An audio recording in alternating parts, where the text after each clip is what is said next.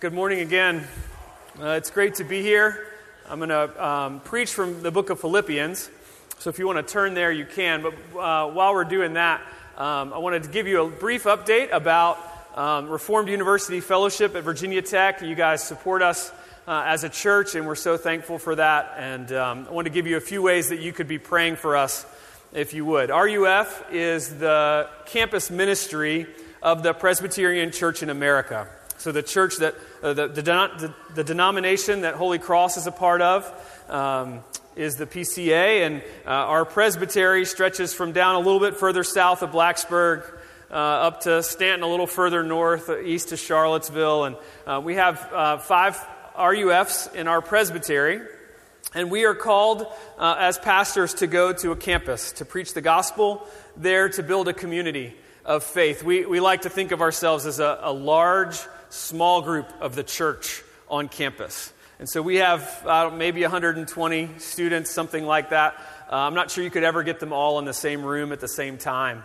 But we love doing ministry there. We're in our 6th year, just finished our 6th year of ministry at Tech. I went to Tech as a student way back in the day, and Amy and I have been there. Amy's in the back. We've been there starting our 7th year. And we have 4 kids.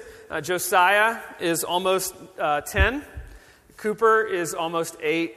Sadie Jane, our daughter, will be 6 in August. And then Benji, our 4-year-old, he turned 4 last week. So first prayer request, as always, I think I did this the last time I was here too, is for our family. It is crazy to be in our house. It's a good crazy, but it's crazy. And then you add all of our students on top of that, and it's crazier still. So hospitality, having students into our home is a big part of how we do ministry. And so just pray for some sanity, for some sleep. We're enjoying the summer so far.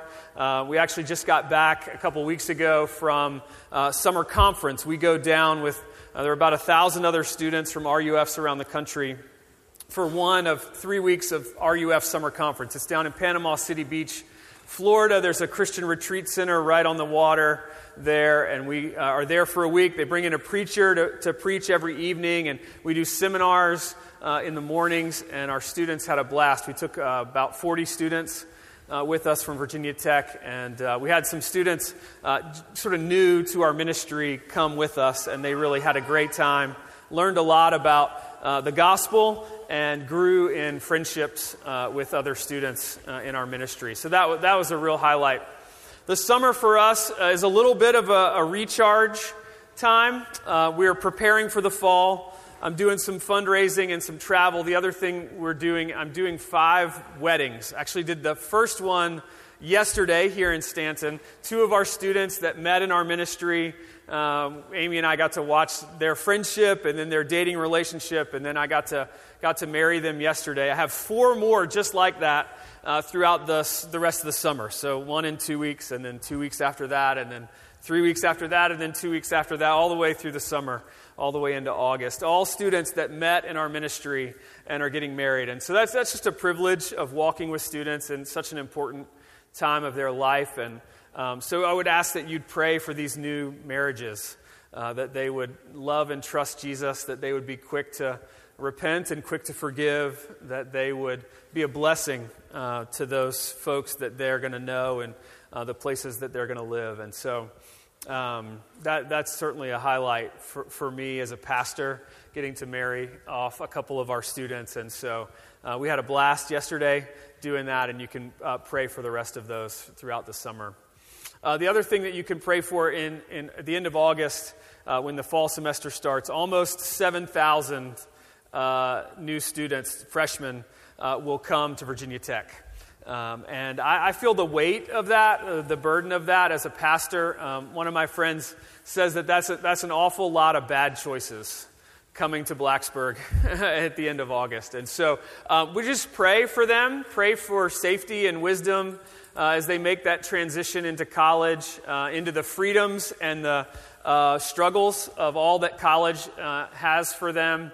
Then that RUF would be a blessing to as many students as we can meet. We will sort of full court press for the first few weeks of the semester, trying to get to know as many students as possible, inviting them in. We do pancake breakfasts at our house and hikes and ultimate frisbee on the drill field and scavenger hunts. And large group will start the first week of class. We have a weekly meeting where we sing and pray and hang out together afterwards. And so as we start all of that stuff, I just would covet your prayers for our ministry. If you know of a student who is currently at Tech or is coming in the fall, particularly if they're freshmen, I would love to know who they are. I keep a list of those and contact them. Our students will go visit them and try to invite them out to some RUF stuff to see if they plug into our community. And so we really take that seriously and would love to pursue any students that you may know there. So thank you for your prayers, your support over the years. We love getting to do what we do. It's beautifully hard, and we certainly don't go alone. And we couldn't do it by ourselves, and we're thankful for all of your prayers and support for our ministry. And we'll be around after if you have some questions or want to catch up about RUF. I would love to talk about that. So let me do this. Let me. If you turn in your bulletin or in your Bible to the book of Philippians, I'm going to preach out of Philippians chapter 3. If you have any proximity to Christianity or to the church, this may be a familiar passage. And so I would just ask, even as I read it, that you pay attention again as if you were hearing it for the first time. I hope this is a helpful, encouraging message for you as you think about what it looks like to love and trust Jesus, and then you experience the freedom of the gospel. So with that, let me read Philippians chapter 3, verses 1 through 11. Finally, my brothers, rejoice in the Lord. To write the same things to you is no trouble to me and is safe for you. Look out for the dogs, look out for the evildoers, look out for those who mutilate the flesh. For we are the circumcision who worship by the Spirit of God and glory in Christ Jesus and put no confidence in the flesh. If anyone else thinks he has reason for confidence in the flesh, I have more.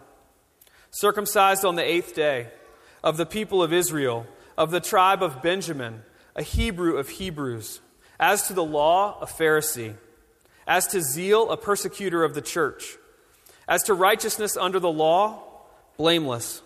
But whatever gain I had, I counted as loss for the sake of Christ. Indeed, I count everything as loss because of the surpassing worth of knowing Christ Jesus my Lord. For his sake I have suffered the loss of all things and count them as rubbish, in order that I may gain Christ and be found in him, not having a righteousness of my own that comes from the law, but that which comes through faith in Christ, the righteousness from God that depends on faith, that I may know him and the power of his resurrection, and may share his sufferings, becoming like him in his death, that by any means possible I may attain the resurrection from the dead. The grass withers and the flowers fade, but the word of God stands forever. Let's pray. Lord God, you are kind to us in all that you do. We pray that you would bless now the reading and hearing and preaching of your word. I pray that you would come by your Spirit. Be present with us. Would you make Jesus more beautiful and believable to us, that our hope in him would grow? We pray in Jesus' name. Amen. So is Uber a thing here in Stanton?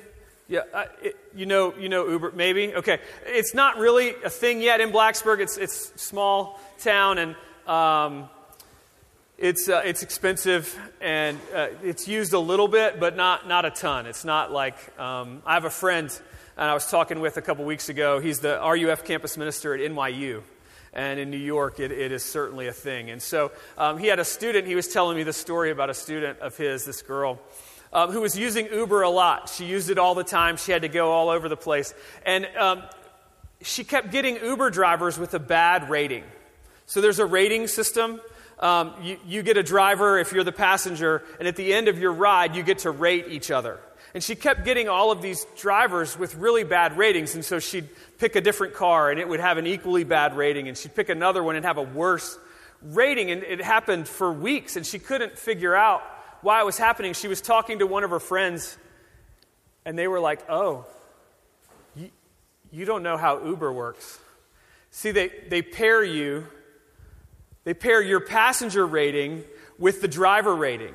So if you've been getting a bad driver, it means you're a bad passenger. And the girl was devastated. She was mortified that she had a bad... You can actually go in and see, if you use Uber enough, you can go into the app and see what your passenger rating is. And hers was really bad. I don't know what she did, but it was really bad. And she was devastated. She thought she was destined to a life of bad Uber drivers forever because she was a bad passenger. And it crushed her. And so he was actually meeting with her, having this one-on-one, this sort of pastoral meeting about her bad Uber rating. And I told him, I'm like, I'm gonna use that. I'm preaching on this passage in a couple of weeks, and it's a perfect intro into thinking about what defines you. Now, it may not be here in Stanton that your Uber rating defines you, but for our students, many of them, it's their GPA. I told you I went to Tech. I went a while ago, and if I applied today, I wouldn't get in. Like, I wouldn't even get a look. So grades weren't really my thing when I was in college. I really care about grades now. You should study hard. But I didn't do a great job of that. And my students now work really hard, and they study. They work extremely hard, and their life is a constant battle to not be defined by their GPA. And it's not even just their GPA. Virginia Tech, anybody go to Tech? Some of you, anybody? All right, good. Awesome. Virginia Tech isn't like that place a little bit east of here, UVA. All they care about is academics, right? Tech has this reputation, and we like to think of ourselves as a little more well-rounded. They want to develop the whole student. There's this emphasis on ut prosum, that I may serve, that service is actually a greater virtue, right, than having all the brains and all the smarts and trying to be Ivy League and all of this. We kind of have this chip on our shoulder about those guys. And so we often will say, no, we want to develop the whole student. There's actually a thing, it almost sounds like the gospel, a VT-shaped student. They're going to talk with all those freshmen that come in August about a VT-shaped student. And grades are one part of that, but also caring about the world around you. They would never say be a blessing, but they would say that you'd make a difference in the world around you. That you would be one who would serve, that would put others before yourself, right? It sounds like the gospel. And so our students, the extracurricular stuff that they do really matters. The other clubs that they're involved in, the resume building stuff that they're working towards, it's all in an effort to fit into this system. All of these fish, 30,000 of them, are swimming in the same direction, and you better keep up. And so there is this pressure, this churn on them to always perform, to fill the minutes of their day with not just studying, but service. Maybe it's like that for you. Maybe at your workplace, there's an expectation that you produce, that you perform, that your value to the company is simply the bottom line. You're driven by commission, you're driven by a bonus, you're driven by the admiration, by the approval of your boss. Maybe it's in being a mom or a dad. There's incredible pressure to be that kind of family, right? That has it all together. That shows up to church and is perfectly dressed and perfectly happy and totally pretends they didn't just fight in the parking lot and that they weren't screaming at each other at home, and that you have perfectly obedient children, and that all of these things, there is this pressure to keep up appearances. And your worth and value sometimes can be defined by those things. We feel that even in Blacksburg, our little town. Everybody sort of knows everybody. And so we're at the pool and somebody disciplines our kids, and I'm like, it's not so much that they were doing something wrong, it's that I feel like I've been embarrassed as a dad. Right? Anybody know that feeling? It all goes back to a sense of worth and value. What are you defined by? What are your gains? When you are obedient to God, let's take it to a spiritual level. When you're obedient to Jesus, when you have a quiet time, is it a response to His gracious love towards you? Or is it a box you check? So that when things get hard, you can say, God, I've had 7 quiet times in a row. I don't understand. Why is this difficulty coming my way? Why is it so hard? When I've prayed for this, like I've prayed and nothing's happening. It's not going my way. There was a wide receiver, I think he played for the Giants in the Super Bowl, who dropped a touchdown pass. And he tweeted shortly after all I do for you, God, this is how you do me? ? And the point is this. I feel that way. That's my heart. God, I've done all of these things for you. This is how my life's going to go? You're going to treat me like this because... But what about all these things that I've done? Do you know that in your own heart? Do you feel that temptation? Do you feel that... that desire in you to prove yourself, to make a record, to say to God, look at what I've done. Look at all of these things that I've done for you. Shouldn't that mean something? Shouldn't that be worth at least you caring for me in this way, at least answering this prayer for me? And yet that mentality doesn't work. Paul wants to say to the Philippian church that thinking like that actually steals your joy. It actually removes joy. It takes away your ability to rejoice in the Lord. That it actually moves you further away instead of closer. You think your record is going to prove yourself. It's going to make you worthy, and it actually disqualifies you. Paul is talking to this Philippian church that he loves. He's been there. He's been with them. He's established the church. He has worked to build a community of faith that trusts in Jesus. And then he's moved on to other missionary exploits and other journeys. And some guys have come in after him called the Judaizers. They've come in after him and they have distorted the gospel. They've said Jesus is good and all, and you need him, but you also need to be circumcised. You also need to keep the Jewish food laws. That you need to, Gentiles, you need to basically become Jews in order to really follow Jesus. And Paul comes and says, no, they're the evildoers. They're the ones who are distorting the gospel. What you need to do is trust and rest that your righteousness is in Jesus. But this is how Paul argues for it. First, he looks at his resume. And we'll look at that for just a minute. He says, we're the true circumcision. We're the ones who glory in Christ and look to the Spirit, who worship by the Spirit, and put no confidence in the flesh. But Paul says, look, if this is a battle about confidence in the flesh, I win hands down. I was circumcised on the 8th day. Leviticus 12, check. My folks did that. We did that right. We were that Jewish family that did that right. Of the people of Israel, of the tribe of Benjamin. He wasn't just a Jew, he was of the tribe of Benjamin. One of the 2 tribes that didn't desert Joshua in the conquest of the Promised Land. He was where Jerusalem is. It's this really important tribe in the nation of Israel. He was from like the elite. He was from the right family. He was a Hebrew of Hebrews. As to the law of Pharisee, he kept not only Exodus 20 to 24, but the additional requirements that the Pharisees put into place. He kept all of those. It says, as to the law, he was blameless.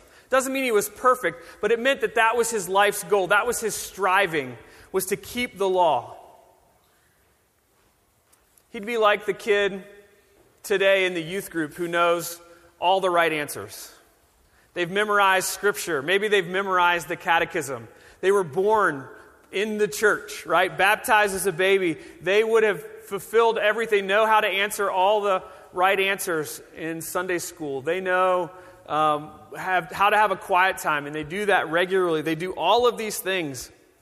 Whatever it is in your mind that you picture as like a good Christian. That was Paul's resume. He excelled at all things religious. And he says it gains him nothing. And so let me just turn the question to you and say, okay, what is it when you get pressured, when you get criticized, what is it that you defend most? How is it that you defend your record? Do you bring up all of the good things that you've done in the last week? Do you turn to your job performance? Do you turn to your mothering abilities? All of the things that you've done to sacrifice for your family? Do you look to your social status? What could it be that you would turn to? That you would, if you had to put confidence in the flesh, what is it that you would turn to? I think we're all prone to this. This is not necessarily something that skeptics do, although I think they do it as well. But this is something that gospel-believing, like Jesus-loving people do this. I think maybe we could ask Rick when he gets back from sabbatical. He'll have a good perspective on this after he gets back from a couple of months away. I think maybe pastors wrestle with this, maybe not the most. That sounds arrogant to say we struggle with it the most. But I feel that tension in myself. There's RUF does a great job of training pastors. One of the things I love about RUF is how they think about ministry, about how to love students on a campus, how to preach the gospel there. And we get together twice a year, once in July and once in December for training for a week. We also get together at summer conference, so we were all together a couple weeks ago. And this is a deadly question. Hey, how was your last semester? It doesn't seem that threatening, but it is a deadly question to a pastor. Because all I want to do is talk about how great I am. How many students love me? I mean, if I'm honest with you, that's really what I want to say. Things actually went great. I was preaching really hard passages, but I nailed it. I made really complicated things in the scriptures simple for our students. They all heard, we had tons of conversions, like 3 or whatever. You know, pick a number, but it's more than 1, so it's tons, right? And so everything went well. I loved my family. I had a perfect balance between life and ministry, and I did all of these things. I was a great dad, all of it. And it's work not to do that. To have to talk about, well, we had some other students, they came and they checked us out, but they ended up in other ministries. Like really good, gospel-believing, Jesus-loving ministries on our campus. We have like a ton of them. And sometimes people don't pick RUF, and I hate that. If I'm honest, I hate that. I love that they're hearing the gospel other places, but I'd rather them hear it from me. That just shows you my heart, right? I want to build a record. You know, we have these prayer groups. We meet with the same small group of guys every time we get together for training. And it's sort of built in for this reason, that we would find no confidence in the flesh, because those guys are merciless. If I go in and I say, hey, things are great, semester went really well, it takes them about 4 questions to really get to my heart, to say, oh, yeah, this was hard. This was difficult. It's not about me. God worked in spite of me, right? Maybe more than through me. And that's what the group of guys is for me. And I just want you to see, okay, where is that tendency in you? Where does it come out? Does it come out when you're talking with other moms? Does it come out when you're talking with coworkers, right? Where you're trying to outdo each other? Does it come out at school where somebody has a story, you have to one-up them, and then you get one-upped, and then you one-up them again, and then where does it come out of you? This defending of your record, this building confidence in your flesh. This is a little off color, but Paul says, whatever gain I had, I counted as loss. Indeed, I count everything as loss because of the surpassing worth of knowing Jesus, Christ Jesus my Lord. For his sake I have suffered the loss of all things and count them as rubbish in order that I may gain Christ and be found in him. That word rubbish has a couple of different connotations and none of them are good. Maybe some of you have traveled like for a weekend and you've taken stuff out of the refrigerator and you've thrown it away and you meant to take the trash out or you expected your husband to take the trash out and he didn't. And you come home after being gone for a few days and you open the door and it just, like that smell just sort of smacks you in the face. That trash has rotted. That's this word. It's trash, it's food that no one wanted that got thrown away. The other connotation is maybe worse. It's food that you've eaten, that your body throws away. Right? No one wants to keep that either. It's all flushed, right? It's all gone. That's this word. Again, I apologize. I hope that wasn't too off color in a sermon, but that's what Paul is saying. I mean, that word rubbish is sanitized for us. He says, everything good, all the gains I had, trash. They're refuse. They're to be thrown away or flushed. Compared to the surpassing greatness of knowing Christ Jesus, our Lord. See, it's really Paul's second resume that's the real lesson for us. I mean, we need to see in our own hearts our tendency to build a record for ourselves. But the second resume, the one where Paul says, everything good I had is trash compared to finding righteousness in Jesus. That's where I want us to spend our lives, mine included, that our lives would be dominated not by building a record of our own, but by the righteousness of Jesus given to us. We read in Genesis for the Old Testament lesson, Genesis 15. Now, if you know the story of Abraham, you know that circumcision is a part of his story. And circumcision was an important thing. It was a sign of God's promise and of Abraham's obedience in becoming a part of the people of God, Israel, the nation Israel. What we read today was not from the circumcision passage. That actually happens 2 chapters later in Genesis 17. What we read is in Genesis 15, where God comes to Abraham and says, Abraham, you're going to have a son. Abraham is almost 100. Sarah's almost 90. And he says, how am I going to have a son? My only heir is a slave, Eleazar of Damascus. He's a Babylonian slave.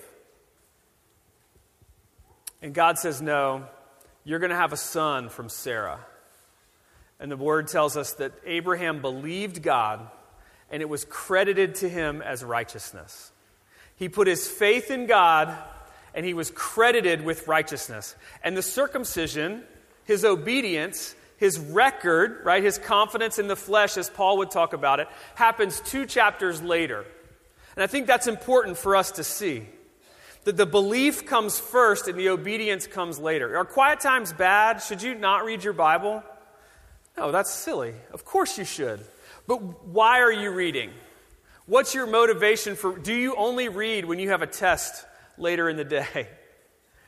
And you better get in the Word just as like insurance. Maybe if I read my Bible this morning, I'll do well on this exam. Or a big, we have a doctor's appointment that's coming that really makes us nervous and scares us. And so we spend more time in the Word just to see, God, hopefully you're with me. Now again, we naturally react to circumstances, but I think there is a way to do that builds a record for ourselves, that says to God, look, I've done these things for you. What are you going to do in return? And the way Paul wants us to do it is this. God, I've put my faith in Jesus. I'm resting in Him and united to Him. And so my love for you, my obedience, my Bible reading, my prayer, my service, my love for my neighbor, all of that comes as worship, as a response to what Christ has done for us.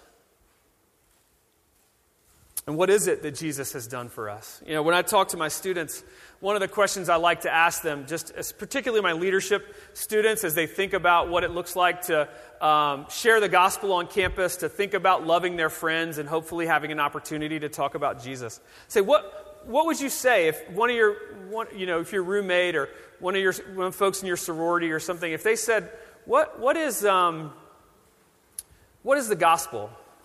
Like, how would you say what the gospel is in a few words? Most of my students would say, oh, Jesus died for me.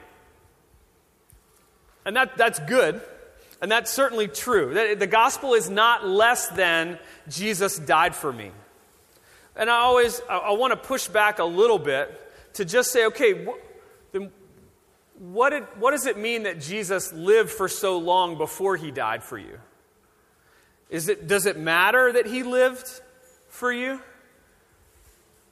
And they start to think and start to process a little bit, and they see, okay, as important as Jesus' death is for us, is his life for us. That every spot where you're tempted and you give in to temptation, Jesus didn't. Every spot where you've sinned and turned your back on God, Jesus didn't. Jesus was perfectly obedient to the Father. And then he steps in, takes our shame and our guilt, our penalty for the sin that we've committed, and he dies on the cross for us, taking our sin and our guilt, and what we get in return is his perfect righteousness. So that when God looks at us, he sees Jesus, his perfect record. There's a great book, I'd encourage you to read it sometime. It's called Union with Christ by Rankin Wilborn. He's a PCA pastor out in LA at a church called Pacific Crossroads. And it's a fabulous book. We just read it this past year with some of our students. And in it, he talks about one of the folks in his congregation worked at Disneyland. And she was a mascot. One of, I don't know which, Goofy or one of the characters, right? She would dress up in the suit. And so she said she would have to walk to work through the park. And how many people paid attention to her? None. She was just another person walking around the park. Nobody paid her any mind at all. Then she would go and put the suit on, Goofy or whatever. She would step out the door and it was like just crowds of children running up to her, wanting their picture taken, wanting to give her adoration and attention and all of these things. And she said she never wanted to get out of the suit. She enjoyed so much being that center of attention and getting that adoration from all of these people and making them happy that she wanted to stay in the suit. And friends, Rankin says in the book that's what union with Christ looks like. That you are clothed in Christ in such a way that when God sees you, you receive the adoration and the love of God the Father towards Jesus the Son. And you participate in that because you are in Christ. Isn't that beautiful?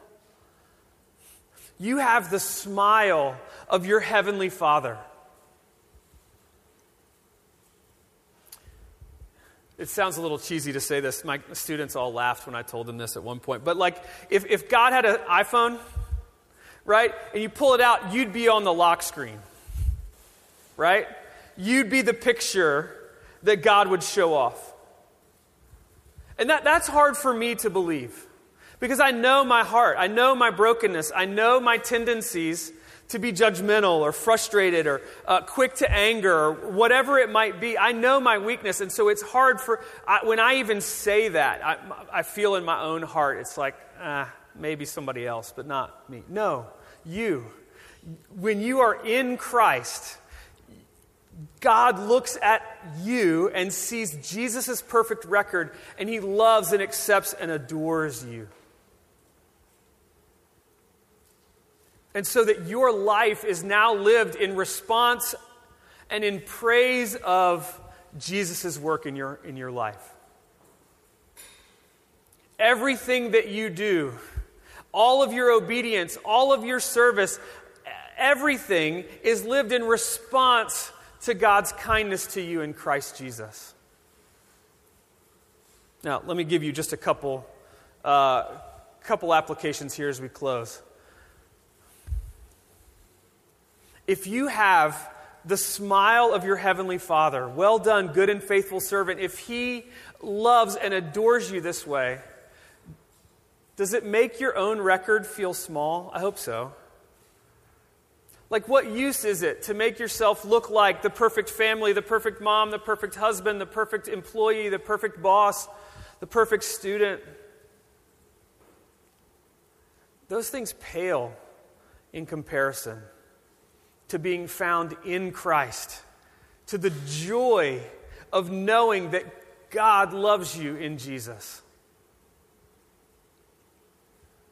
Secondly, you can be a mess. It's okay. You can be a mess. You can be honest about your brokenness, about your weakness, about your struggles. You don't have to have it all together. In the earlier service in Fishersville, I'm not sure if y'all sang it, Come Ye Sinners was the opening song, and it says, Come ye sinners, poor and needy, weak and wounded, sick and sore, come to Jesus. He stands ready to save you. You just come as you are to Jesus. Thirdly, if you're doing that, if you're a mess coming to Jesus, when new people come to church, if you're new this morning, awesome. We're thankful you're here. I hope this has been an encouragement to you. When new people come, they don't have to have it all together. When you preach the gospel, like Holy Cross preaches the gospel, needy folks are going to show up. People who really need Jesus are going to come through the door. And when you are overwhelmed by the surpassing greatness of Jesus' righteousness for you, you can love them as a mess, one mess to another. There's no pretense of having it all together when you come to church. You can be real and honest with one another, that you can move towards each other in community because y'all are just hungry for the gospel and you all need it, and so you can come together. One of the best things we do in our ministry, every 2 years in the spring, we have a special small group.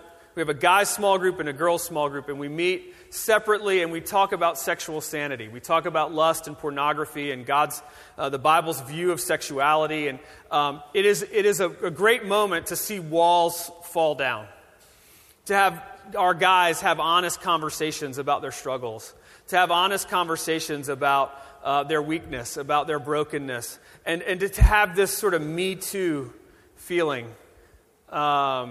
Whereas there's this connection. There's not this pretense that everybody's fine and we're all good and yeah, you're fine, I'm fine, we're all fine. There's none of that. There's a reality, there's an authenticity and a vulnerability in those relationships. And it's really, I think, in the last few years, really transformed what we do. And that would be my prayer for y'all here, too, that you would continue to move towards each other in that way. God loves you. He loves you so much that He would overwhelm your sin by sending Jesus to die for you. And not just to die for you, but to live for you. If you are in Christ through faith, every blessing is yours in Christ. Let me pray for us. Lord God, we thank you for your love for your people. We thank you for Jesus, His life and death, for all that means for us. We pray that you would continue to work in our hearts. Help us not to build our own record, but to trust in Jesus. We pray in His name. Amen.